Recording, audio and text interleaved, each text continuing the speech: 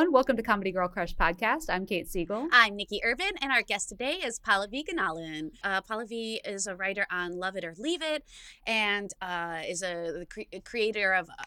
You're a shit fuck. I'm like a co-producer. Co-producer. I'm a co-producer of Shit Fuck. Love that program, by the way. Yeah, it's mostly when I mess up my life, you know. I'm a co-producer of that because my parents are also responsible of facial recognition comedy. I was trying to think, are you a creator of facial recognition or are you a co-producer? Okay, cool. Co-producer. Yeah. Cool. That's all. Which is live stream comedy as well as a podcast. And of course, you have amazing social media. We usually like tour the show, but we haven't been able to, obviously. But yeah. And then I have my social media, which is me being mentally ill for all the world to see. You've been on TikTok. You got on TikTok kind of early. I feel like for millennials. I feel so anyway. bad about TikTok. I can't even go on there anymore because I was there like last year and I had momentum, and then I kind of stopped because like all of the BLM protests were happening, and I was like, I don't want to see my face. I want to see Black creators. I don't want to see my face. And then I just felt bad because like the white people just kept going and growing, and then they have like all these crazy numbers, and now I'm just like, I don't really feel like doing TikTok anymore. Like, I don't know, but I like, because I, you know, like when you gain momentum on something and then you're like, oh, I should have kept going or whatever. But I'll get back on there at some point. I don't know. I just got I went from gaining numbers on TikTok, and then I just like switched to Twitter, and like Twitter's been just going, so I'm just sticking there for a little bit. But I still have them all. Your Twitter is awesome. It is a bright spot in my feed. Oh, thank you. I feel like I like always I'm learning something, but or laughing. Like just yeah, it's great. You're killing it. Thank you so much. No, thank you. I feel like people make that face at me sometimes where they're like, you make me uncomfortable, but I think I like it, and I'm like, good. I feel like people don't just laugh. I just laugh with what I say, which is sometimes good, and sometimes I'm like, just be an idiot, Pallavi. Just put out just comedy sometimes instead of just like all this extra stuff. But it's fine.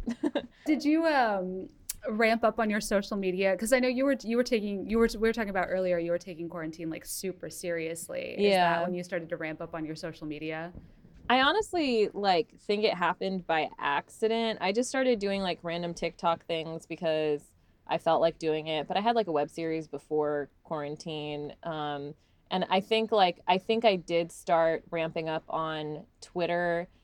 And I don't even think, like, I just got introduced to a lot of different people on Twitter, and that's like how it kind of jumped up. And I feel like I was on there a lot anyways before, but I think I just kind of got lucky, honestly. Like, a lot of people are like, oh, you have to do all these things to go viral and do all this stuff. And like, I had white friends who were telling me like, just go viral and you gain 10,000 followers. And I'm like, that doesn't happen for brown people. We gain like 400 and get called Aziz Ansari. That's what happens for us.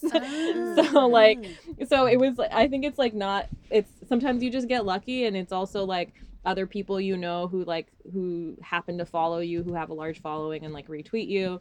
So yeah, I was on it a lot before, but then now it's like my social circle, and it's also like I have to be on there for Love It or Leave It to find news stories. So like even when I'm like, okay, like my friends in my group chats, I can't talk to you anymore, I have to go do work, and I'll like close Twitter, and then I'll be like, oh fuck, I have to open Twitter for like work. And then I'm like, okay, just don't look at the messages, you know. Like, but so now it's kind of like a lot of my life. I think it's gonna be, I can sense some people are not as active on there, like in my friend groups who used to be, because they're like going out and doing like outdoor shows and stuff. So I can see that it's gonna like not be as big of a thing, I think, the social media, once we like get out into the world. But it's nice to have that following right now. I don't know. I'm like also bad at monetizing shit, so I'm like, I just say things and then I gain followers, and hopefully I get to do like fun podcasts like these because of it, you know. Yeah. But then that also like translates like you know, more followers means like more jobs, hopefully, because people do look at those numbers. So. Yeah. I think people like, I think it's also good that I'm on Twitter specifically because, first of all, I like hate, that was another thing with TikTok, is like I just got weird about like my face and like putting it out there, all the like the visual part, just like I need to like work on that with my therapist or something, because I'm like, I just don't want to look at my face all the time like that. But like with Twitter, I can just like put out my ideas and then I get rewarded for my writing. And so I really like that aspect of it. And then and then with that, like with the writing stuff, people can see like how you write jokes and like what your stances are and stuff. So it's easier to, I think, for people to get writing jobs from that than like, I feel like with like YouTube and TikTok, it's like they want you to be that character and you don't necessarily get writing jobs. And I'm looking for more writing stuff, you know? I mean, I'm looking for it all. I just want to do whatever, but I like writing a lot. Yeah.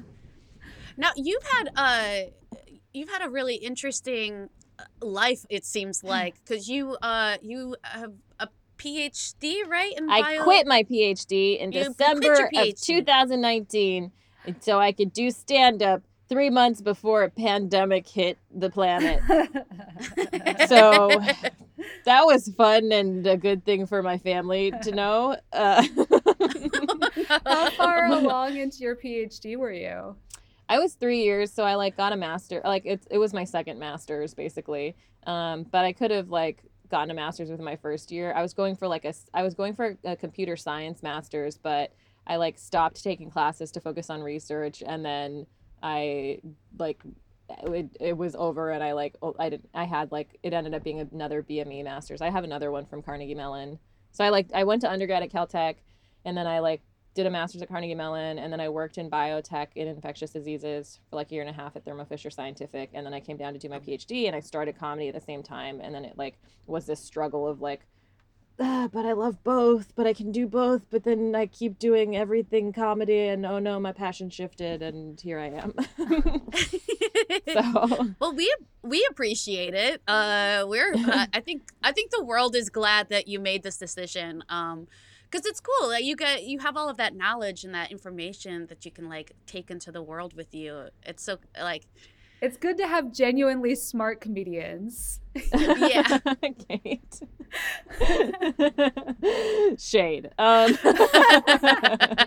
But like one thing that was cool is that I'm like now a co-executive director of a nonprofit that started in like March of last year, and we're making open source medical devices, and that's cool because I would not have been able to be a part of that, and I do feel like I still I'm not doing like as much of the technical stuff. I'm just around it, so I'm like talking to doctors or I was talking to doctors and respiratory therapists to inform like our design of like an open source ventilator that's like low cost and everything.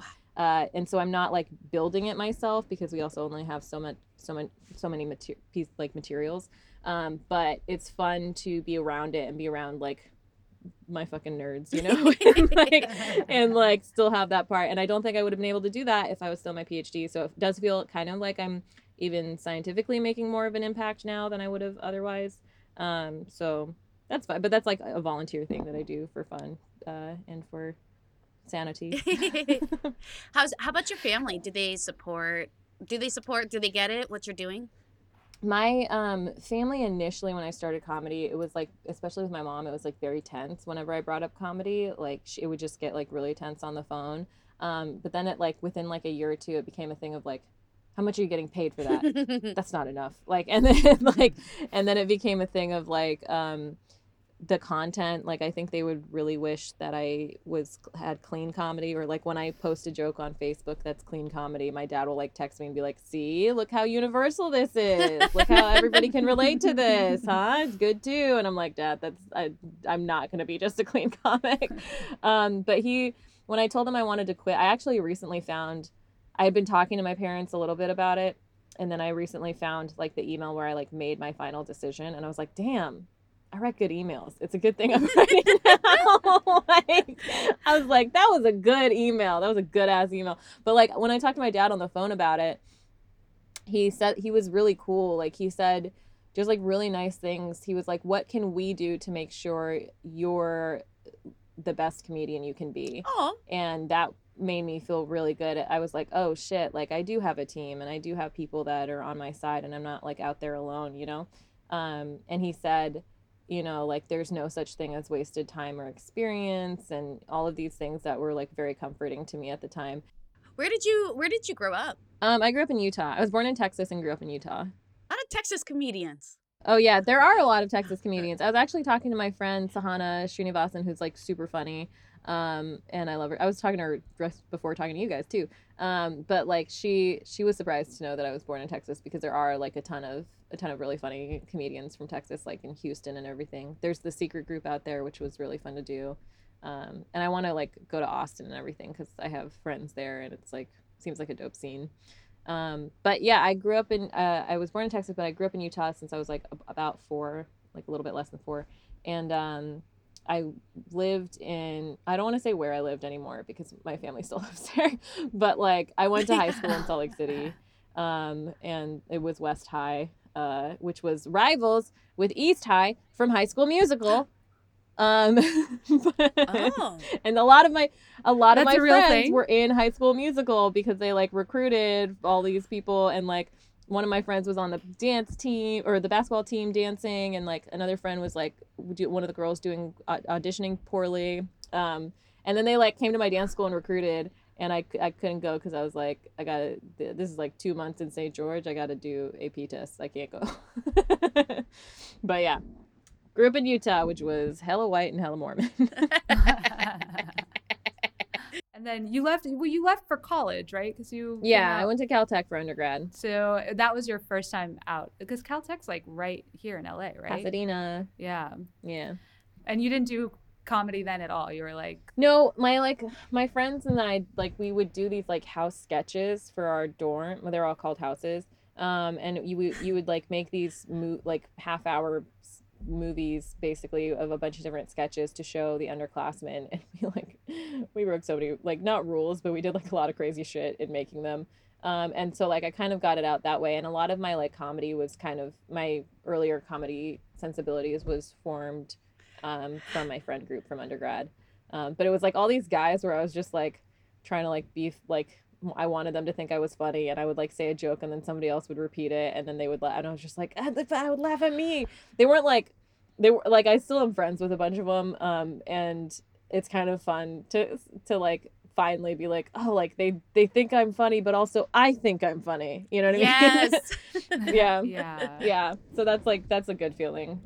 But yeah, it was like we just did a bunch of like sketches and stuff, and I didn't like have improv, but like there were these moments that we performed for the freshmen during like orientation, and I like would like do a little bit of improv in the way that I could within like the sketch that we were supposed to do or whatever, to like teach kids about drinking on campus, or like how they had those like act out things at some schools. Yes. Yeah. I would do it. Bothered the shit out of me though, because I would do it, and we had like we would do it in like groups at freshman orientation, so like we would have to redo like the sketches for like 3 or 4 different groups, and I would like improvise something at the beginning, and then everybody else would beat my improvisation into the ground. Like they would just like say the thing I said over and over again, and I was just like, I hate all of you.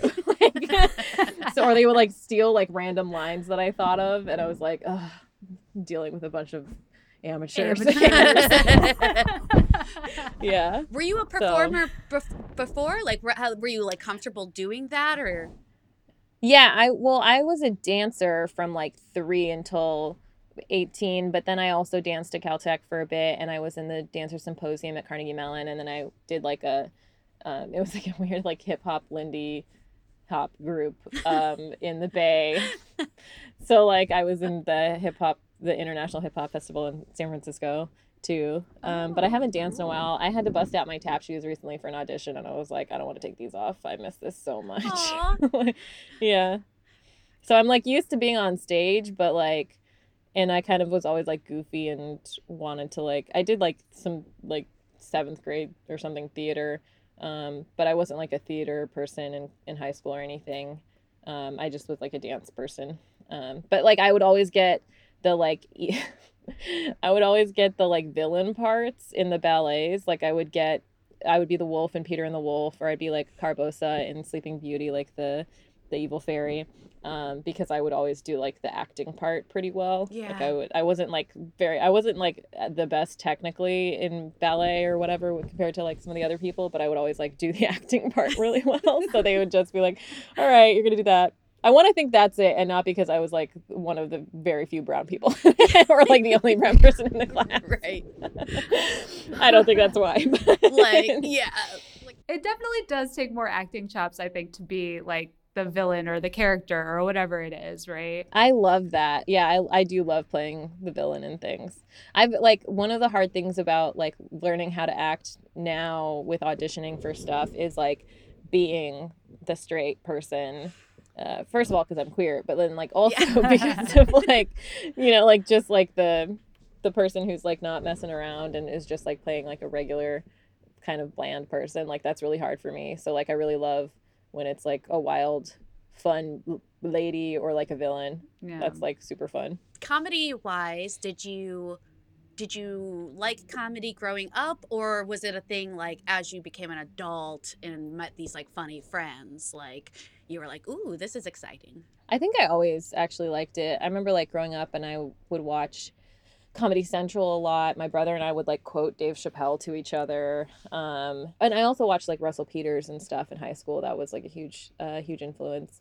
And then in college, I started like talking to those funny friends and exploring more like in college and right after exploring more like specials and podcasts and whatever. And I would just like listen to comedy podcasts when I was like walking around in lab, like doing science shit and like, and so that was, so I like learned where like certain comedians came from and like the scenes they in like Portland and Chicago. And like, I was just like learning more of like comedy canon or whatever, you know, like what people were about. But then I only started doing comedy.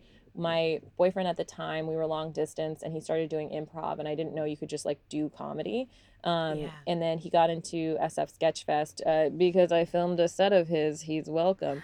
And then I like got to go to the performer parties and like one of my friends had done a set, an open mic and like invited us and after seeing him do that and going to the performer parties and like meeting all of these comedians that I'd heard on all these podcasts and like being really excited about it, I was like, oh, okay, I'll try it. And I talked to all of these local stand-ups in the SF scene.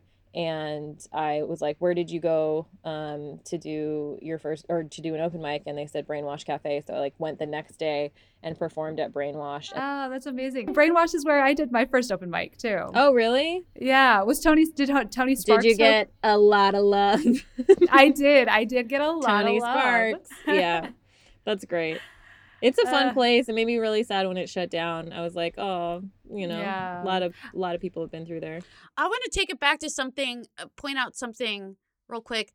You said your first open mic, you saw an open mic and just decided you were going to go do it the next day, and you did? No, I didn't see. I'd seen my friend do an open mic like a while before. Oh, okay. And then the reason that I decided to do it was because I went to the performer party and like I got roasted by Todd Barry and I met like Thomas Middleditch and Ron Funches and I was like, I just want to be around funny people. I have to do it. Like I've been meaning to do it. I have to do it.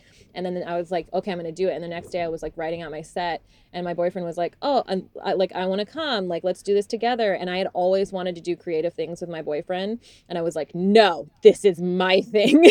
And I have no idea what compelled me to say that, but I'm like really happy that it was like because then I like, now I'm like that, like it didn't start because I was with somebody or, you know, like now it's my thing. But yeah, so that I literally like decided that night. I was like inspired by all the comics and I was like, hell yeah, I'm going to go do it. Gotcha. But but that was when I lived in SF and I only did that. I did an open mic in January, March, and like June or July or something. And so I only did like 3 open mics in SF and I like really started when I moved to LA because of like my work and everything. I couldn't handle it at that time. My work, my relationship, and my roommates was like wild. So then when I moved to LA, like when I started my PhD is when I really started. So I count LA as my start, even though Brainwash was my first open mic. Because starting comedy in LA, what was that like for you? Like kind of coming into a place where it's already like super competitive and some people have been doing it forever and... I was just like super dumb and I think that helped me. Like I was just like really stupid. I didn't know I was bad. I didn't know I was like being like who I was competing with. I like talked to everybody, even people I like who were like way better than me. And I was just like, I don't give a fuck. Like I was just like bopping around, just doing it as much as possible. And then people just start booking you and like I didn't know it was supposed to be like, so, or it was more competitive than any other place, because I didn't know. I wasn't, didn't have anything to compare it to, because that's where I started. But I think it's like, even though it is competitive, you see like the really shitty like actor comics who don't really do comedy but just are doing it so they can say they have 5 minutes, and then you see all the crazy people who just show up and like are just like wild, and then you see like Dave Chappelle at the Comedy Store. So it's like you have to deal with like a lot of like you have to like learn how to like handle like a lot of not great situations, which is, I don't think we should have to deal with that, especially like women in the comedy community. I think like there have been a lot of things that were not okay that happened to me, but I also think like because of other situations where I was in front of like rough crowds, or like I had to follow someone who's really good, that made me tougher as a comedian, like the comedy, like actual stand-up part of it. But then also you get to see like really incredible people perform, and that's just like really inspiring, and you get to like watch people do like crazy things, and you're just like, okay, like I gotta go think of something really awesome. And that, I think, is like more motivating than anything else.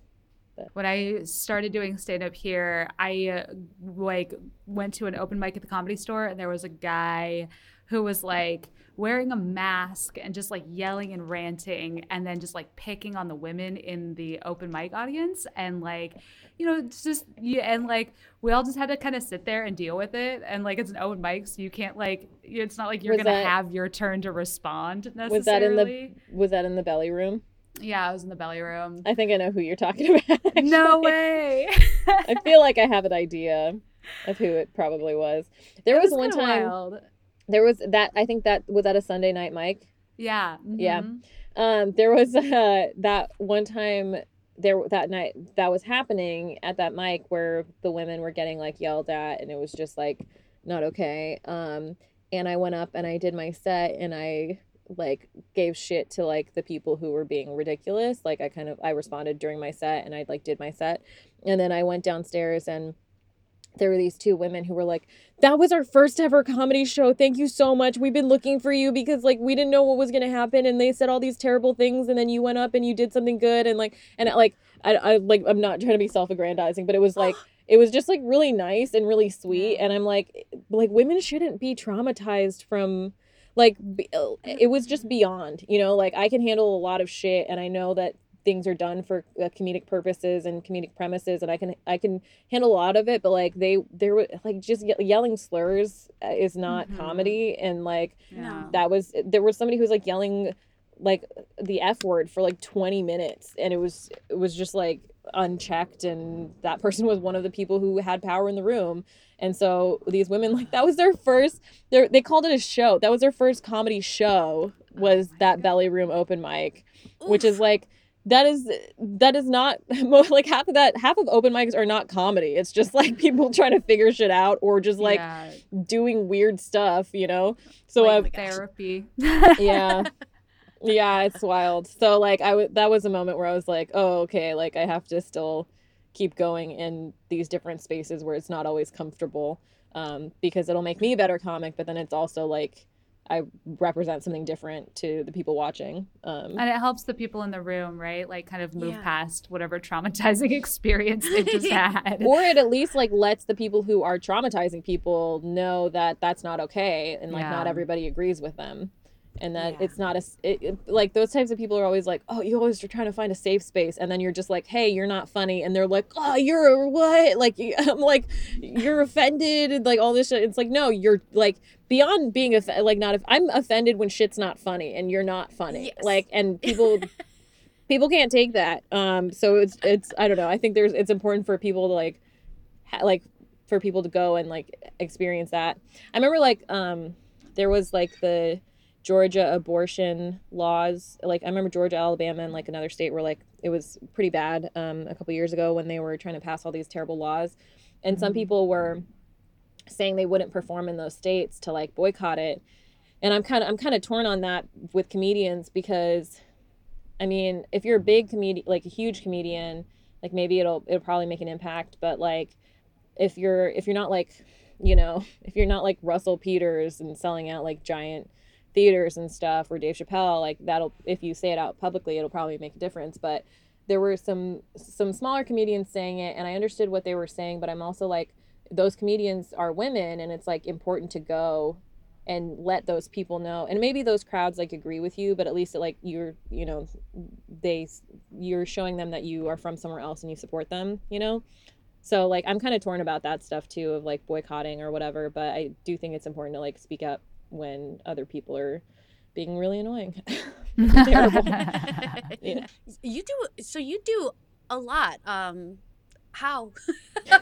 You do so many things, because you're not only doing stand up and you're writing and you're on social media and you're pretty prolific on social media, and on top of it you also do this volunteer work and create these opportunities. Like, how do you manage your time? And I'm bad at it. Yeah. How about that? You can do so many things if you're like bad at it. Yeah, I'm half-assing like all of that shit. Like I'm like pissing off everybody I'm working with. No, I mean, I like sometimes I can focus on one thing and I like let shit slip, and I don't perform to the best of my abilities and everything, but I do want to like try to do things as well as I can. And like sometimes I'm focusing more on Respira Works, the nonprofit, and then like I don't get to answer all the tutoring emails, but then some weeks I catch up on that, and then like I always feel like there's more I could do with like writing and like being better prepared in entertainment and like having projects done, and I just have like a million things that I want to do that I haven't done, but I also like I'm not dating. I like have my dog and my friends, and like I just really like working a lot. Like I'm even with my roommates, like they hang out together, and I'm like, don't forget about me, even though I'm like not hanging out with you because I got to do work, like I'm like, just still like me, please. I'm sorry. But I have been trying to be better about that because I got like really depressed in the fall, and now I'm like, okay, like bitch, you need to like slow down and like hang out and connect with people because your brain cannot handle not doing that. But yeah, I also with the pandemic, I like reprioritized because I just realized like I don't want to be like really good or ambitious in a community that really sucks. Like it doesn't feel good, and it's not worth it. And so I kind of dove into the jack of all trades thing because my entire life my family has been calling me that, and I just like people will like shame you a lot for wanting to do a lot of different things, and I was just like, fuck it, I'm just gonna do what I want to do. And I had that mentality pretty early on in the pandemic, and then my comedy career did not suffer for it. Like I actually got rewarded for like being excited about the stuff that I was doing, and my career got better. So I was like, all right, I'll just keep doing the shit that I like, and that'll probably benefit all different parts of me. And sometimes things slip up, but you just have to be more like kind with yourself. And also with like the volunteer stuff, it's like I want to do it well, and I want to make sure that I'm being responsible, but it's also like with my team at Respira Works, like they understand if things come up because it's a volunteer position. So there's less, like you have to get this done by this time and you have to do this. It's like, okay, we're all doing whatever we can, and it's a pandemic and we all have jobs and dealing with personal issues and stuff. So that I really love the team there. And I think they're all like really amazing and competent and kind people. So there's like understanding there, and then I run the tutoring thing, so like the only person that's gonna punish me is me. but I like want to make sure that the kids have somebody consistent, but that's been cool because I was like, I think at one point we were like 60 volunteers and around 60 kids, so that was awesome. Wow. Yeah, that's amazing. One of my side gigs is nannying, and I love it, dude. I like love the kids so that I fun. nanny. I love kids so much. Oh, they're so great, and they're like just as adults you become so neurotic, right? And like kids are weird, but they're not neurotic. I guess kids can be neurotic, but I like mostly just like they're just themselves, and they're like unique and interesting and funny, and like I don't know, kids are I love them. I love them so much. Yeah, I've always loved kids and baby. Like people are like, oh, like I hate baby pictures, and I'm like, fucking send me baby pictures. I love. Yes. I was thinking the other day, it's been so long since I held a baby. I'm like, oh my god, like this is like the longest I think I've ever gone without holding a baby. Like it's because like in comedy you're around like people without babies all the time, and then also the pandemic hit, and then like my old roommates had a baby. And I would have been like all up in that baby space, like cuddling it and everything, like, but like the pandemic, so I couldn't. I used to volunteer at a children's hospital in Pittsburgh, and that was so fun. And that was like most of my job. It was like there's the playroom. I was on the floor with like a lot of the respiratory conditions, so it was like most of those kids would be in and out in like 2 to 3 weeks or whatever. But there was like a playroom, and you like sanitize everything, and you bring kids toys that you also sanitize, and you like play with them or whatever, or they come to the playroom. But then like my particular job on the shift was, because I loved it and was like good at it, was to like cuddle the babies, because there were like a lot of babies whose like parents can't always be there, or who had like, there was this one kid who had like gone through so many surgeries, and like he would be set back, and then he would like, watching kids like learn how to like roll over and everything was like, it was like he would just keep like rebounding from it. But my job was to cuddle him, because babies need to be cuddled, like for their physical and mental health. They need to be cuddled in order to develop. And so like I would just like go in and cuddle all the babies. There was like one 11-day-old baby with like all these tubes and stuff in him, and like I was just like cuddling him. And that's it. You have to be good at like handling those like delicate bodies, you know, when like all this stuff is happening. But that was like one of my favorite things, was just to go in and like hold a baby for like 3 hours, you know. Oh, It was like yes. so fun. I loved it so much. They're so sweet, and they're like That's- incredibly resilient. Like babies are so fucking resilient. Yeah. Oh, yeah, they are. Yeah. Also, that new baby smell. Oh my gosh. I didn't want to say Forget anything about because it. not everybody gets it, but like the new baby smell is incredible. Like I don't It's know crazy. if they could bottle it, I would wear it every day. Like it's so good. They're so sweet. It smells like soft, right? Yes. Yeah. Yeah, it's those hormones, man. Just like it's pheromones. Just So my cute. sister like, told me. protect me, love me. Yeah. Yeah. My sisters and my mom once cornered me because I've kind of always been I don't want to have kids, and mostly because like I just don't trust myself to do a good job of it. Kids are Aw. amazing, but they were like, yeah, in those first 2 years, they're like, it's gonna hit you, and then as soon as you have a baby, it's like those first 2 years, you're just like, these babies make you happy and you get addicted. I was like, that doesn't sound like what I want. I don't Oh, want to yeah. be addicted. Like literally my sister's addicted to having babies. Like she's Oh my had God. 7 babies. Oh my God. Oh, Yeah. yeah. And like should not have. She's bipolar type 1, like a drug Mm-hmm. addict, and like they kept being like, cool, let's get your tubes tied. She's like, I'm good. So like every 2 years it'd be like, new baby, because she needed it. She's like Oh my addicted to the God. hormones. That is crazy. That Yes. is like a thing. There are people who are Yeah. like addicted to tattoos, and I'm like, that's too far. No, I'm kidding. That's a huge commitment, but like, Yeah. Oh my gosh, being addicted to having babies. Oh my God, that would be the worst addiction ever. Like, I'm Right? thinking about that. Yeah, that's a horrible but I mean, addiction. there might be people who are addicted to having babies, but not taking care of babies, and that's like a different thing. Yeah. Ding ding That's, ding. Yeah. Ooh, sad. That's a Whew. bummer. Yeah, But- I mean, I grew up in Utah, and I had friends who had 14 siblings, Oh, and their yeah. parents Oh. were still trying. Jeez Louise. Yeah.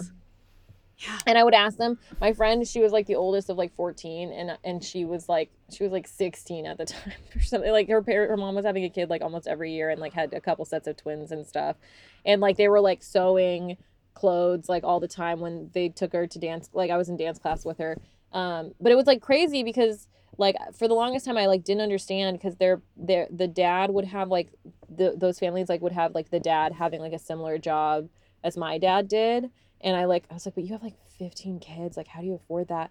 And then it hit me like all the tithe that people pay to the church goes back to like paying people to have babies, basically. Like they get money for, but like they still like make their clothes, like they still like, you know, cut corners, but their kids were all in dance classes too. And that shit's expensive as hell, Oh, you yeah. know? So I was like, oh, like they're getting their babies are sponsored by the Church of Latter-day The Mormon Saints. Church. Yeah. Wow. Yeah.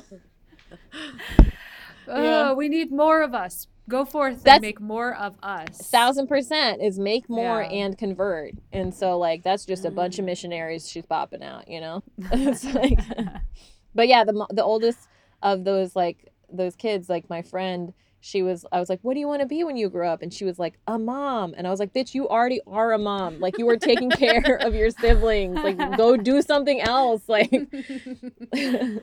Do you think you want to you know, but I'm gonna wait for you to say it.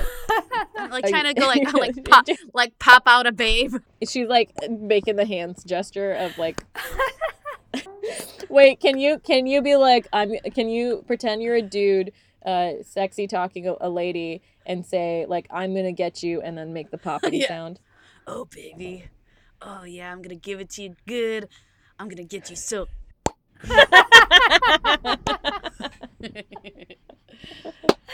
I love it. I don't think I want to bear a child of my own, and that's actually like, I wanted to do that, like just to have the human experience of having something grow inside you. Like most people are like, oh, like I want to skip that part and just have the kid, and I'm like, no, like that part seems like the coolest fucking part, because your body is like, I mean, obviously like it's really hard for like a lot of women, and there's all these changes and stuff, but like just to feel something growing inside of you, like that seems like it would be fucking awesome, like just to have that human experience. Like You it make a seems so person. cool. Like You make it a fucking person. there's like a foot kicking in there, like that's crazy. When you can see like the foot pushing, I'm like, that's insane. So that seems like it would be cool. But I'm like, oh, there are all these kids that like need to be adopted, so right now I'm like saving money so that in 10 years I can like adopt a kid who's like 10 years old. So somewhere out there right now my kid is being born.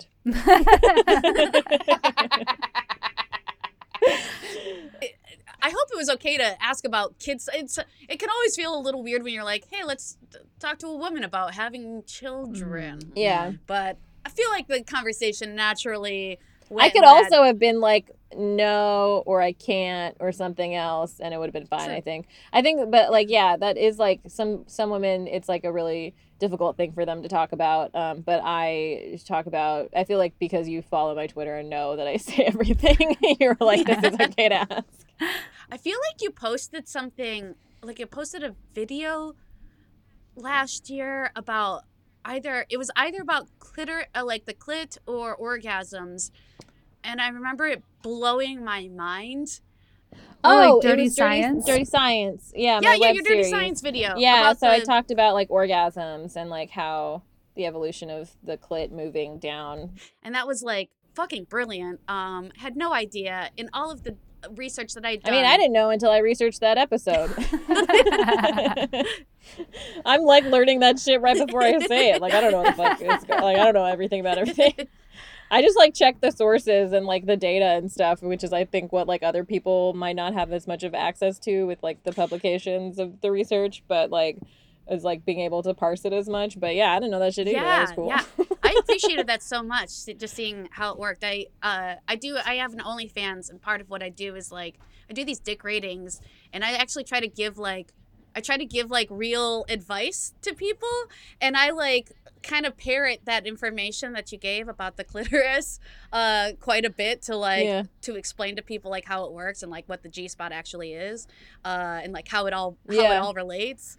And it's very funny. I just want to shout you out for that because yeah. Oh, thanks. I'm glad to help men everywhere. Well, I mean, it's helping people with vaginas. Women, yeah. Really, people with clitorises.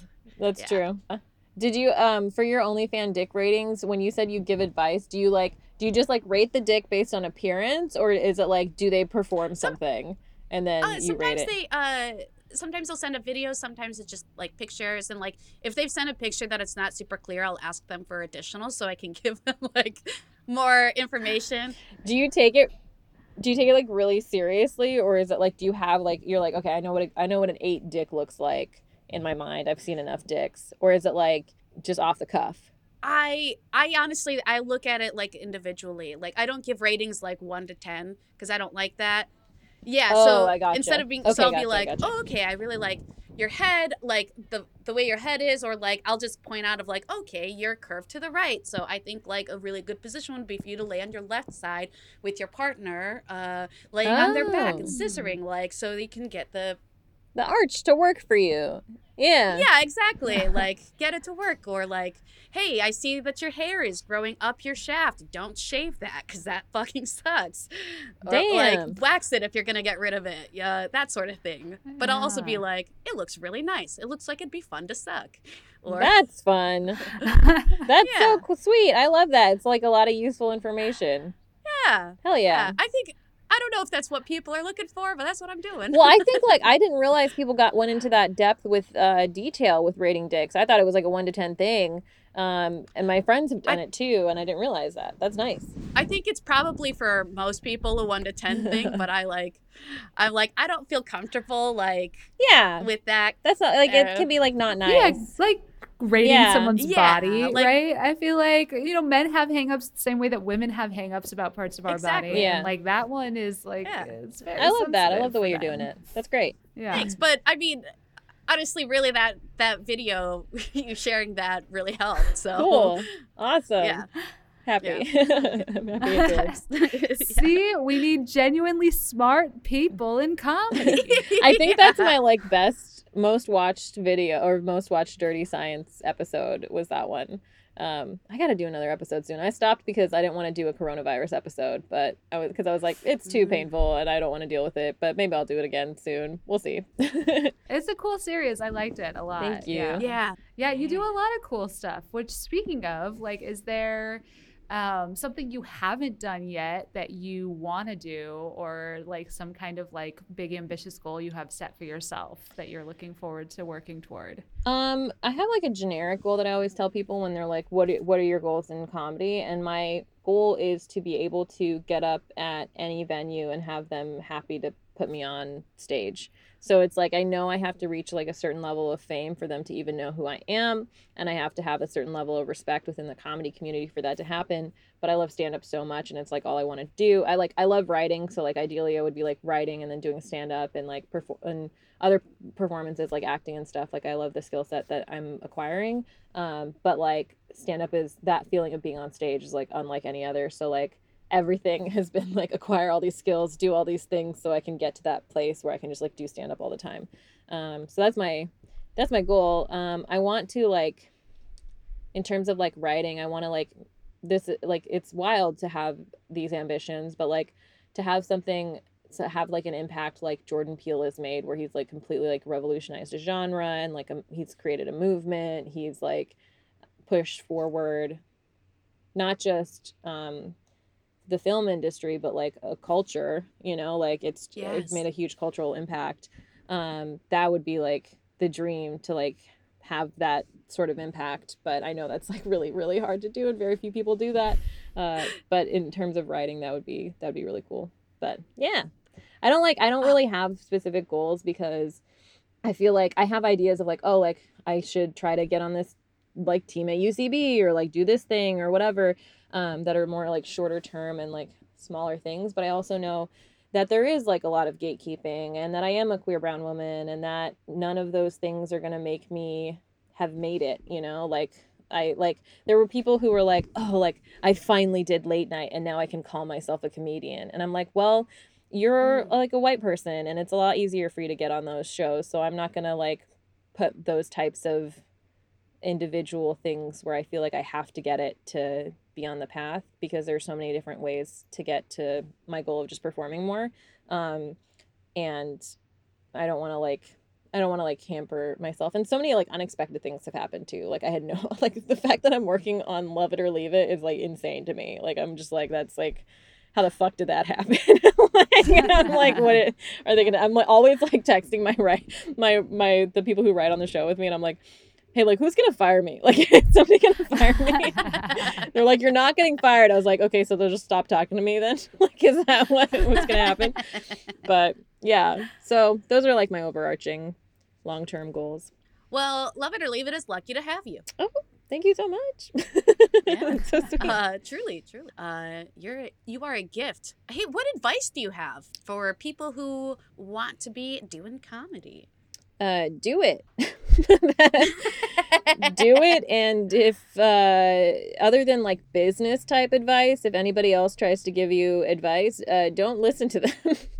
There are like so many like weird old men that tell you to do specific strange things, and then you see them perform and they're terrible. But like they're like, you're just like, I don't know, like the beautiful thing about comedy is sometimes you don't know why somebody is successful. Like you're like, maybe it's the writing and maybe it's the performance, but there's some like untouchable thing, and like that's like, you don't want to like dampen that in anybody, and your other people can never tell you like what you want or how to get what you want, because there's just like so many different avenues to it. And I feel like there are a lot of people who just like don't see the possibilities. So yeah, I would say just do a lot of what you love.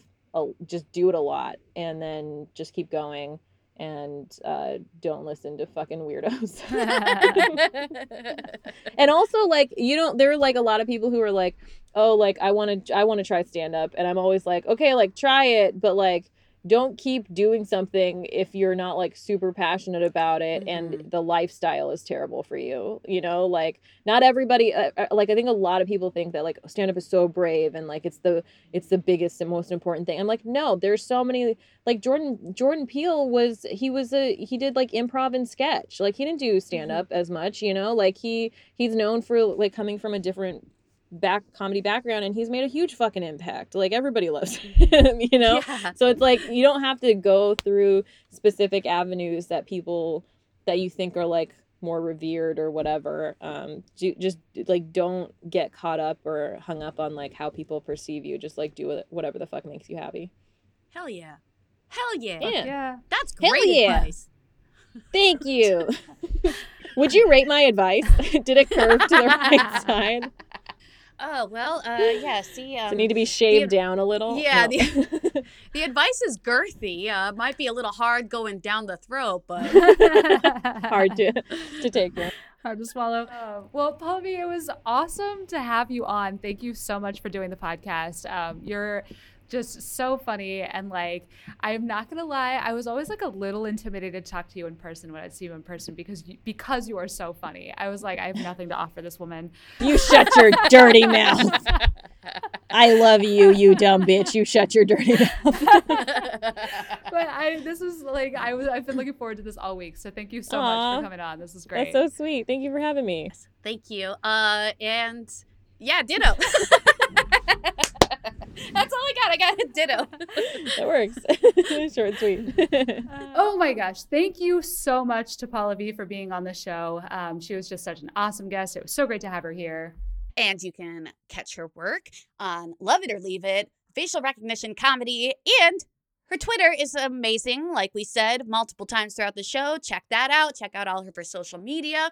Follow her, worship her. We know we do. And if you liked what you heard and you're interested in donating to our network and supporting this podcast and our podcast network, we're going to tell you a little bit about our Patreon. Yes, we are the Period Podcast Network. We are a network made by she's and theys for everyone. And it's really cool. We're all working together. And the concept behind our network is that every single podcast that's on the network, we all kind of get paid the same. We are all working together to build up each podcast like high tides, raise all ships. But we need your support in order to do that. Kate, tell us a little bit about some of the podcasts that you can see on the Period Podcast Network. Oh my gosh, just so many great podcasts, starting with Tinseltown Tea, which is a movie review and Hollywood gossip podcast. There's Comadres y Comics, which is a podcast that highlights the Latinx community in comic book culture. There's Yes, a Stripper, a podcast about strippers and sex workers in interviews with people in those industries and their allies. There's Girl Boner, which is a health and sexuality and empowerment podcast. Elaine's Cooking for the Soul, which is a post-apocalyptic cooking podcast hosted in a dentist's office. Yes, it's very exciting. And we have a Patreon. We'd love to see your support if we could. Because, the best way to support is not only just to listen and to appreciate and share, but also, share some of the $1 if you got it. And our price is not high. For $5 a month, you can get an exclusive zine that is created by all of the participants on the network. We're creating some really cool artwork, some articles, some poetry. It's really, really neat. And then at $10 a month, you'll get exclusive bonus content from each of the podcasts. It's very exciting. There's also a bigger option for like a group Zoom that's like $20, and we highly suggest that because we're all very fun people. So check it out. If you support marginalized voices in podcasting. If you feel like there should be more of them, which you should, guilt, check out all of the podcasts on the network. You can go to periodpodcastnetwork.com. You can also find a link to our Patreon there. Thank you so much for joining us again. And if you can, please support the network and support as much as you can women in podcasting and women in comedy and women in all things. The Comedy Girl Crush Podcast.